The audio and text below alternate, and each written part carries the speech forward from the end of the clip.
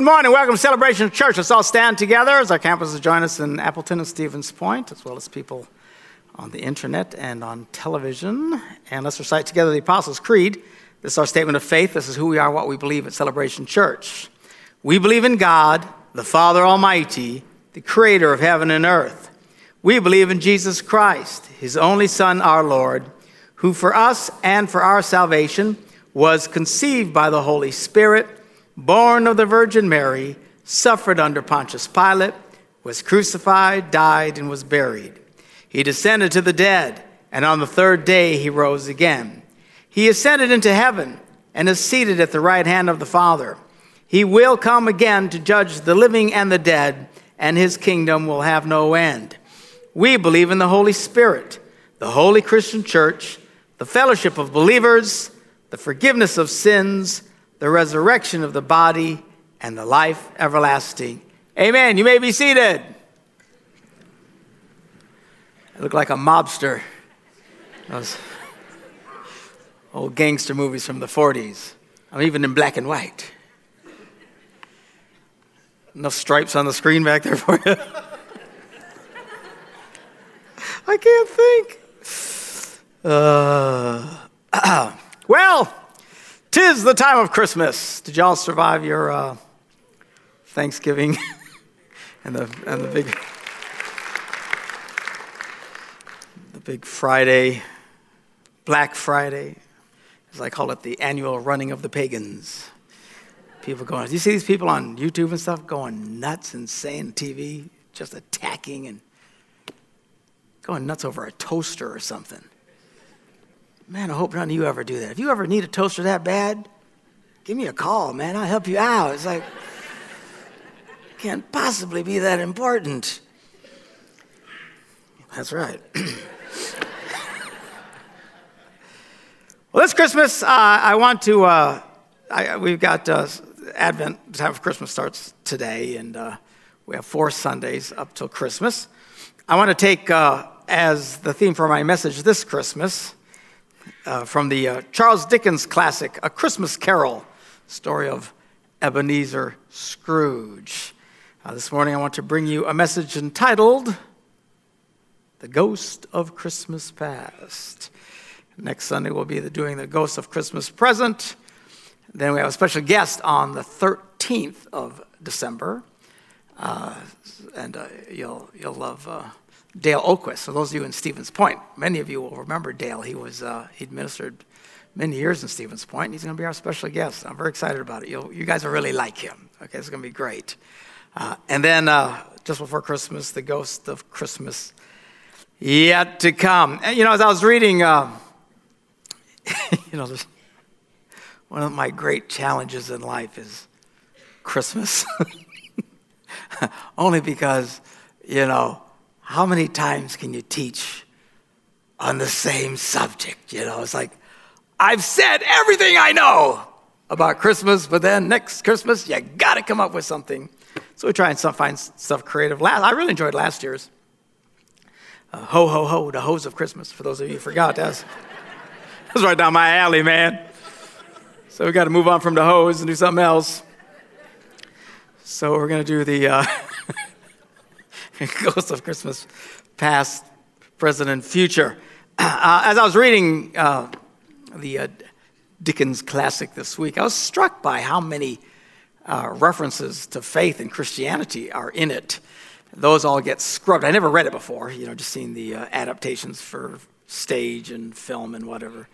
But how many Christian references there are in the story. Of course, that all gets scrubbed today because, we can't talk about God or anything, Jesus. One of them was when Jacob Marley was describing to Scrooge about his torment in the afterlife as he's being dragging around these chains and the weights of his sins because he refused to care for his fellow man. He tells Scrooge, he says, at this time of the year, speaking about Christmas time, he says, that's when I suffer the most. Why did I walk through crowds of fellow beings with my eyes turned down and never raise them to that blessed star which led the wise men to that poor abode? That was just one of several Christmas references and Christian references. I went, whoa, that's kind of interesting. So I thought, well, let's Let's use our three ghosts as our theme for this Christmas. The first one, obviously, is the ghost of Christmas past. Read how Dickens describes this ghost that Scrooge found himself face to face with. It says, "It was a strange creature, like a child, yet not so like a child as like an old man. Its hair, which hung about its neck and down its back, was white as if with age, and yet the face had not a wrinkle in it, and the tenderest bloom was on the skin. The arms were very long and muscular, the hands the same, as if its hold were of uncommon strength. Its legs and feet, more delicately formed, were like those upper members, bare. It wore a tunic of the purest white, and round its waist was bound a lustrous belt, the sheen of which was beautiful. It held a branch of fresh green holly in its hand, and in singular contradiction of that wintry emblem, it had its dress trimmed with summer flowers. But the strangest thing about it was that from its crown of head there sprung a bright, clear jet of light." Scrooge asked, "Are you the spirit, sir, whose coming was foretold me?" "I am." "Who and what are you?" Scrooge demanded. "I am the ghost of Christmas past." "Long past?" inquired Scrooge. "No, your past." And that's what we want to talk about today. I want to talk about how to deal with some of the ghosts of your past. Three things I want to point out in particular. First of all, times of stress can quickly make you turn to your past. It doesn't take long to be living your life as a follower of Christ and excited about what God's doing in your life and walking in a new life, and yet find yourselves at times reacting in really bad ways that you had acted in many times in the past, ways you thought surely you would never act again.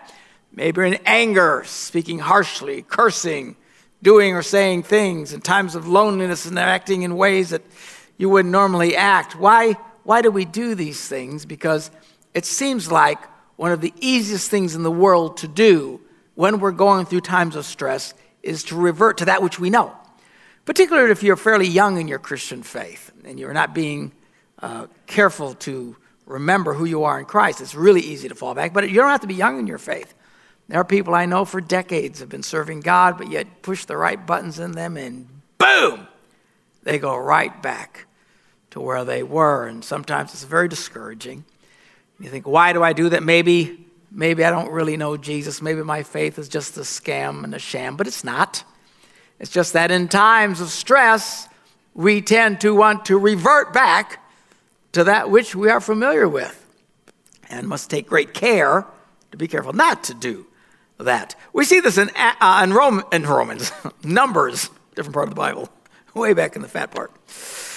Numbers, the 14th chapter, starting with verse 1. Now, this is when the children of Israel had come out of Egypt, and, we're talking dramatic miracles that you and I would pay big money to see. Actually, many of us have paid money to watch it on the screens, the parting of the Red Sea and all these plagues and how Moses comes in and Pharaoh finally yields and lets these people go, this nation of Jews, that they had been slaves of Egypt for 400 years.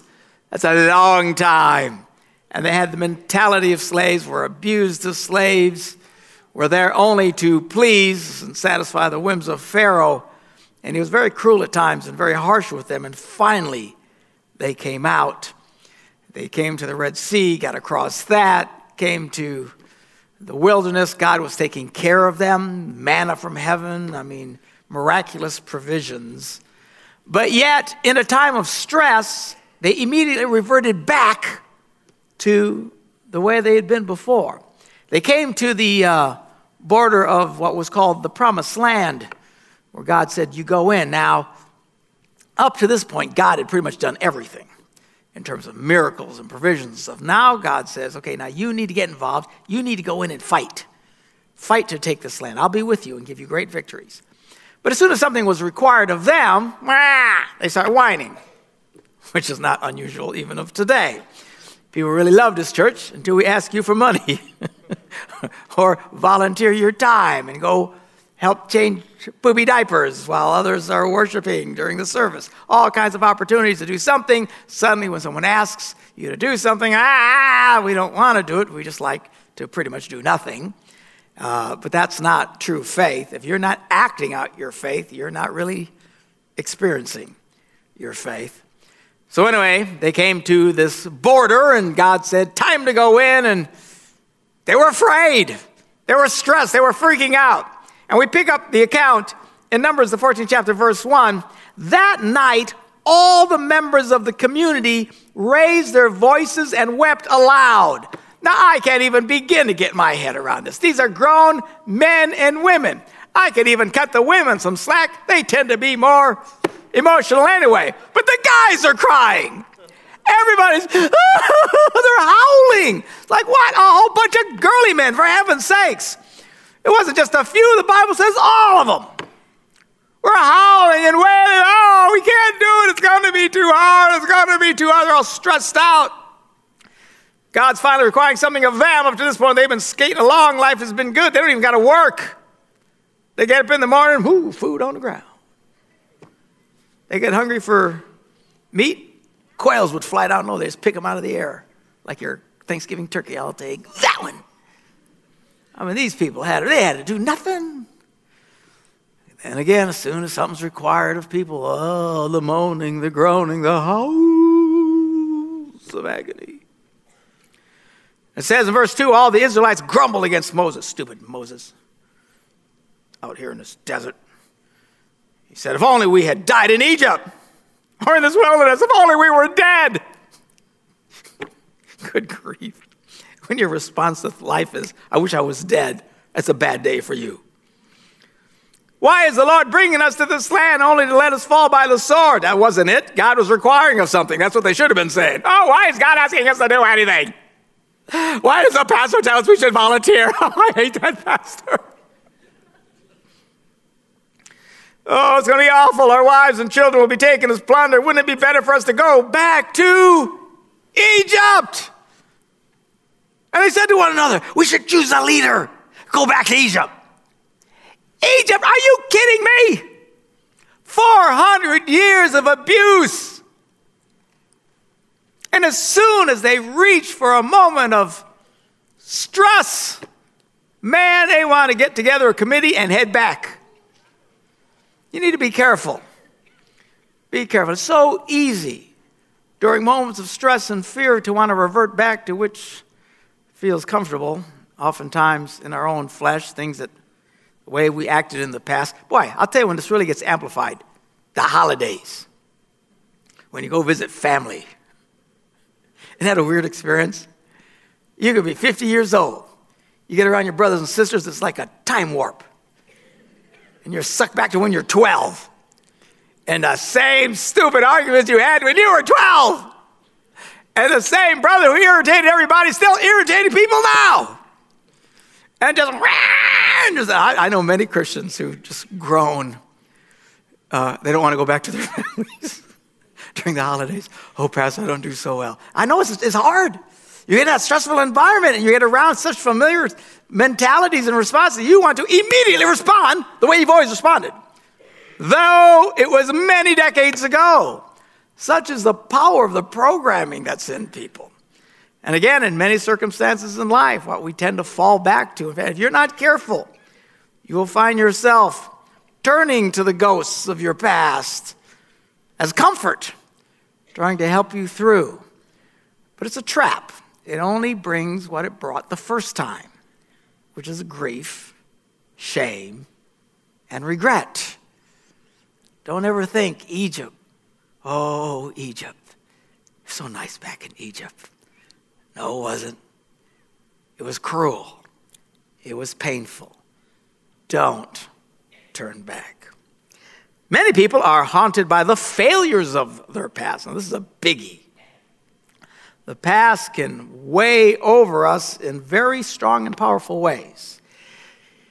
Especially after you become a Christian and you're trying to walk in the new life that God has for you, it's hard not to get caught up into the past.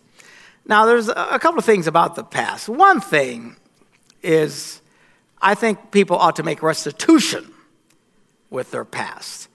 Now, how that looks and what that means for different people, I don't know. If you've really hurt somebody or done something badly to someone, you really should try and make it right with them.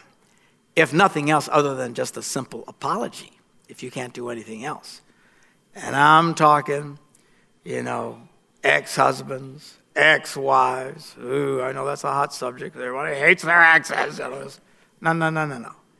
You're not supposed to hate anybody. And even if they did you wrong, or more importantly, if you did them wrong, you need to go back and just a simple apology, if nothing else. And other family, other people. Some of us sadly have long lists of people that we've really wronged in the past.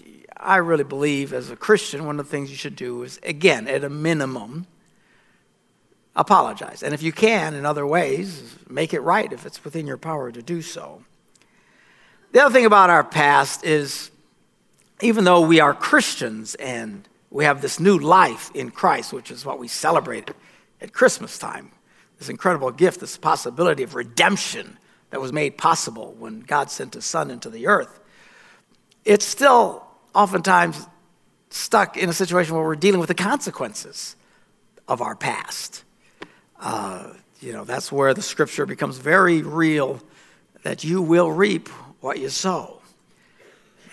Again, family situations, previous marriages, business failures, all kinds of stuff. Some of us breaking the law.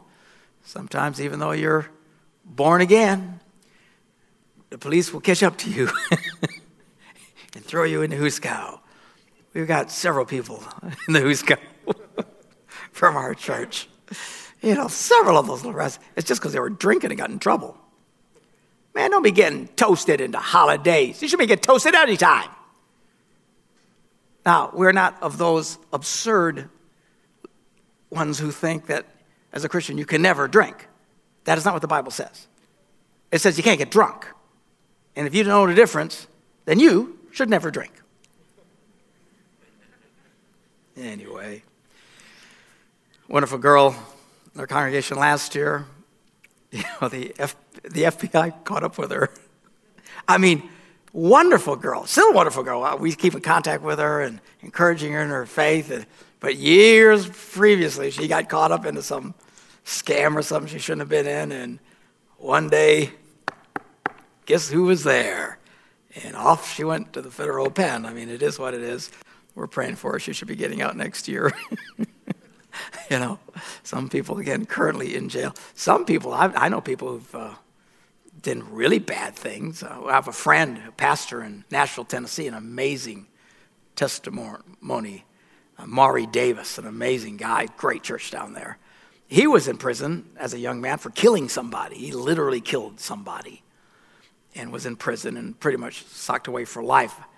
He became a Christian in prison, and somehow, some way, he would say, and I agree with him, miraculously, he got out.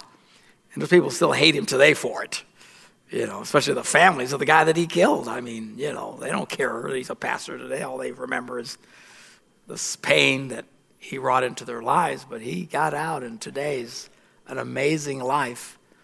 But even still, voices of that past still haunt him, yelling accusatory towards him. Our own Pastor Betts was in jail for armed robbery. He got like a 20-year sentence. It was a big one. And miraculously, a few years into it, he got out, got his life right with God, and he's serving as a pastor today in our church. But sometimes there are consequences for our sin. No matter how the condition of your heart, you'll often have to pay for it, and you have to deal with those things. It is what it is. God is not mocked, but as devout Christians, even though we are sometimes paying, and there's lots of people here listening to me, Stevens Point, Appleton, listen to me, you know what I'm talking about. You're still paying for stuff you did before you were a Christian. And there's so many different versions of this out there. But even though you oftentimes you find yourself still paying for sins of the past, you have to constantly remind yourself that we need to see ourselves as God sees us now in the light of his grace, which is hard to do, especially when your past is still yelling at you and you're still paying for your past. These are people who struggle greatly, and if you're one of those, take heart this morning. Don't let the ghost of your past keep screaming at you and convince you that you have no future. You do have a future. The scripture tells us this. 2 Corinthians says, therefore, if anyone is in Christ, he is a new creation. Old things have passed away. Behold, all things have become new. That's exactly what happens. You come to Jesus, boom, your past is wiped clean. Your slate is clean. You say, how's that possible? Only by God's grace. It's amazing. But even though before God, you're a new creature and it's like you've never sinned, you can still be haunted by the consequences of your past. It's one of the great dichotomies of the Christian experience that even while we are reaping the consequences of our sinful actions at times, we still have to view ourselves as God views us, which is new, redeemed, sanctified, children of God because of what Christ has done to us. This is going to be a big struggle. I know this is a lot of struggle for some people. Their consequences are constantly screaming at them. You're a fool. You're a failure. You're a disaster. And again, it might be in prison. It might be child support you got to pay. I mean, whatever it is, these consequences, it never stops. And it'll try to constantly remind you, you're a failure.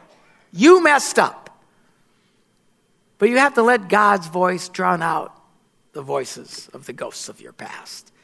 You do that intentionally by giving yourself to prayer and to reading the scripture and being in services like this so your mind can be set in a good and positive way.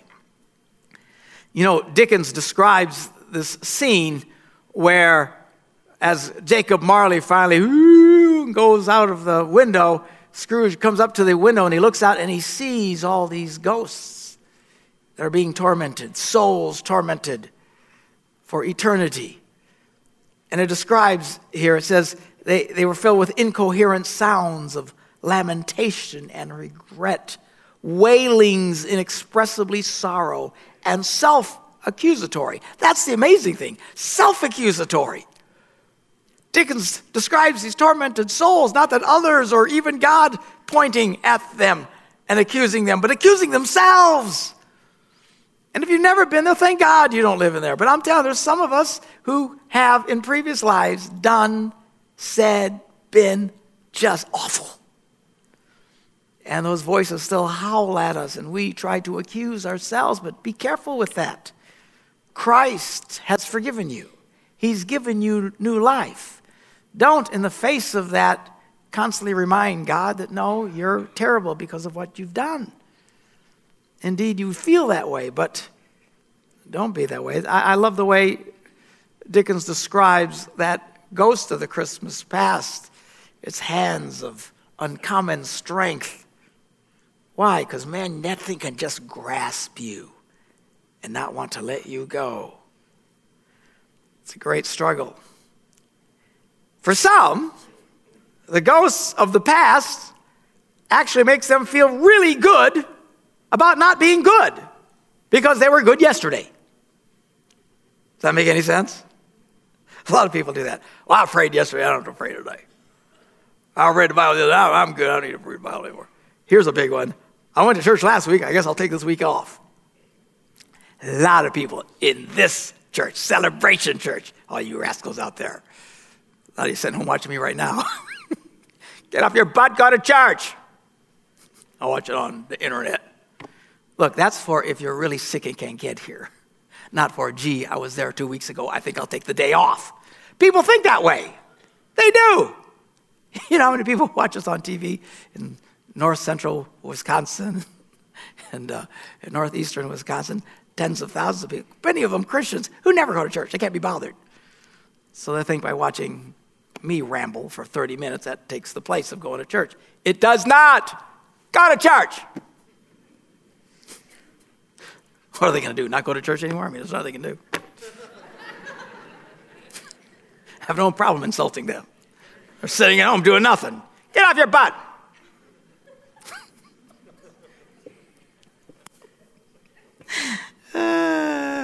joy. It's a lot, man, I'm telling you, there's a lot in this church. I hear it all the time. Now, this church, on average attendance is about 2,300, 2,500 on a Sunday. At Christmas and Easter, it jumps to 3,800. And if you really to add in all the people who actually call this church their home, literally, you ask them, where do you go to church? They'll say Celebration Church. It's easily over 4,000 people. Why is the average attendance 2,500? Well, because, they went last month. That's what they think. They'll tell me. Well, we went to church this spring, so we took the summer off. Their ghost actually makes them feel good about not being good because they were good last week. Man, don't let your successes of your past fool you into thinking you can live comfortably now off of whatever you did in the past. Paul the Apostle was a brilliant man. He was highly educated. God uses him. The guy writes the bulk of the New Testament. It's stunning how so much could come from one apostle. We hear very little from Peter and almost nothing from the other apostles, a little bit from John. I mean, it's really stunning. Paul was an amazing man, highly educated, very disciplined, very religious person before he comes to Jesus. This is the guy who, when he used to be called Saul, he was the first one who started persecuting Christians and killing Christians, arresting Christians. Eventually has this crazy transformation in his life. Does all these incredible things. But of all the wonderful things he did in his life, look what Paul says.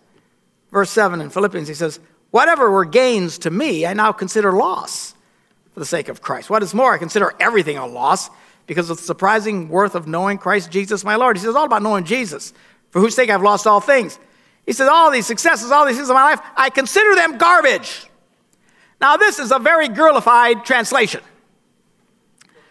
The New International Version is the most popular version of the Bible. That's the one I always read from when you come to church and stuff. Most of you have NIV Bibles.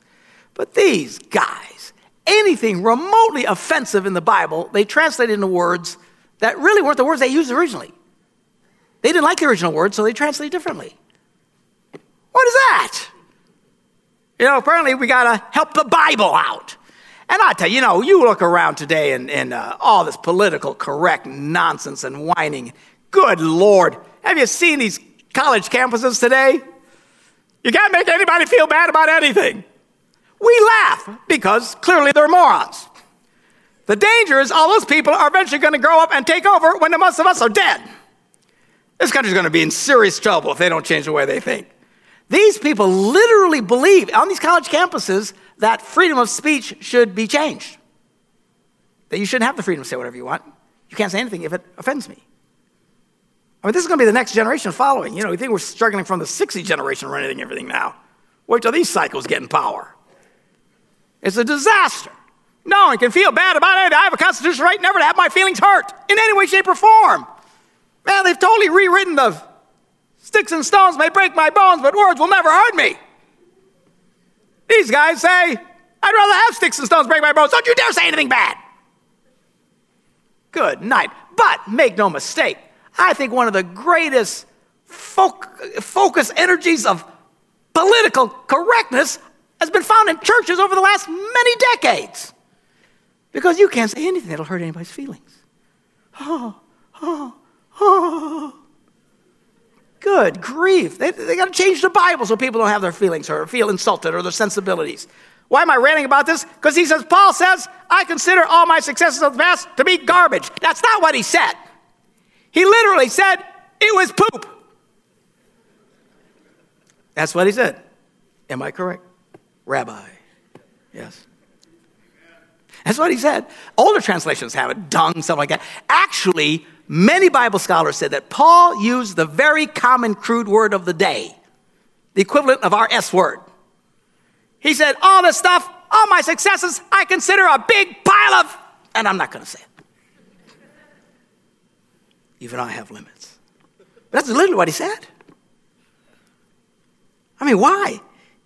He said, brothers and sisters, I do not consider myself yet as taken hold of it, of knowing Christ. But one thing I do, forgetting what is behind and straining toward what is ahead. I don't look like this. You can't live like that. You can't get anywhere if you keep doing this. You keep doing this, you're going to get hurt. You got to stay focused. looking forward. Many of you know I'm a pilot. One of the things they teach pilots, especially when you're landing, look forward. Pay attention. Now, once you're at altitude, you throw on the autopilot. You don't do anything. Look at stuff. I mean, it's not like driving a car. There's, a lot of room up there. And they got you on radar and they're warning you of any possible conflicts. And it's, flying pretty much is 98% pure boredom. It is, and 2% sheer pandemonium. But when it comes time to land, especially you're coming in the clouds and the rain and it's dark and everything's bumping, you're coming in to land, look forward. Pay attention. No distractions. Right? When we were flying, we'd hit 10,000 feet. Nobody talk to me. Don't ask, hey, what's that? Look at that pretty picture. No talking. Why? Forward. When we land, we can have all the discussions you want. Paul was thinking like that. Jesus actually taught us to be like that. He said, no one who puts a hand to the plow and looks back is fit for service in the kingdom of God. Man, I wish I hadn't done that, and I still feel bad about that, and I did, I'd fall off. Always, but this happened to me, and this happened to me. Man, a lot of people live that way. They can't walk in the freedom that Jesus gave them because they're constantly looking back. And we got several people around here who do that. Struggling. We talk to you like talking to a brick wall. Trying to get you to focus on the fact of who Jesus is and what he's done in your life. But all you can do is this. I can't go for it until somehow I figure out to fix that. You can't undo it. That's the thing about doing. You can't undo.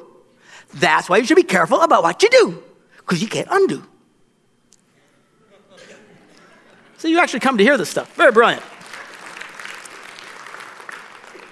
Like certain things you can't unsee. So these videos that fly around on YouTube. Say, I can't unsee that. Look forward. The temptation to look back is overwhelming. Do you know why? Because a lot of people think that their current troubles is a direct result of their past. And to some degrees it may be. But the answer isn't to look back. Because you can't undo it. You can't fix it. What you can do is walk in the promises of God today, and your path will be clear if you'll just focus on Christ and look forward. Now, without Christ, it's a whole nother ballgame. Thousands and thousands of people across Wisconsin and the internet and stuff watch this program, listen to me preach every Sunday morning, and many of you are not Christians at all. You know you're not a Christian. You hear about a message like this, I got to tell you, when I talk about your past is gone, that's if you come to Jesus. He wipes it away and he makes it clean. Without Jesus, you're kind of stuck on your own. Without Christ, our pasts are forever before us, like the chains that weighed upon the poor soul of Jacob Marley. The longer you live, the longer the chains. People constantly dealing with the guilt and everything else, those things will just choke you to death. No wonder some people, the older they get, the grumpier they get. Mad at the world. Why they got so many chains they can barely breathe. Got good news for you today. You don't have to carry those chains. You can't get rid of them. The only way you can get rid of them is through Jesus. You can't do it by yourself. That's the beautiful message of Christianity. That's the gospel, the good news. That's what the word gospel means. You come to Christ. You put your trust in Christ. He will set you free from those chains. Your past will be gone. Everything becomes new. That's the wonderful thing that we celebrate as people of faith. Let me encourage you, if you've never truly put your trust in Jesus, put your trust in him today. Best to let go of those chains. They won't lift you up. They can only do one thing, weight you down. Let's pray. Father, we thank you for your word and for your truth. Lord, help us to be disciplined in our Christian experience so that we don't get pulled back into our past during times of stress, wanting to run back to Egypt because it seems more comfortable to us. And help us, Lord, not to let the mistakes of our past constantly haunt us. Even though many of us might deal with the consequences of our past, help us always to remember that in Christ we are new creatures. We are new creations. And mostly, Lord, help us not to be looking back, but to always be pressing forward. Help us not to get comfortable in our present situation, because in the recent past we did some other things that maybe are going to cover us for today. Help us to live today. Help us do the right things today. And help us, as Paul, to constantly keep our eyes on Jesus and to keep looking forward. And not to, as you warned us, be trying to plow while looking backwards. Thank you, O Lord God, for your kindness and your grace, the freedom that we can walk in today. In Jesus' name. And everybody said, amen. God bless you.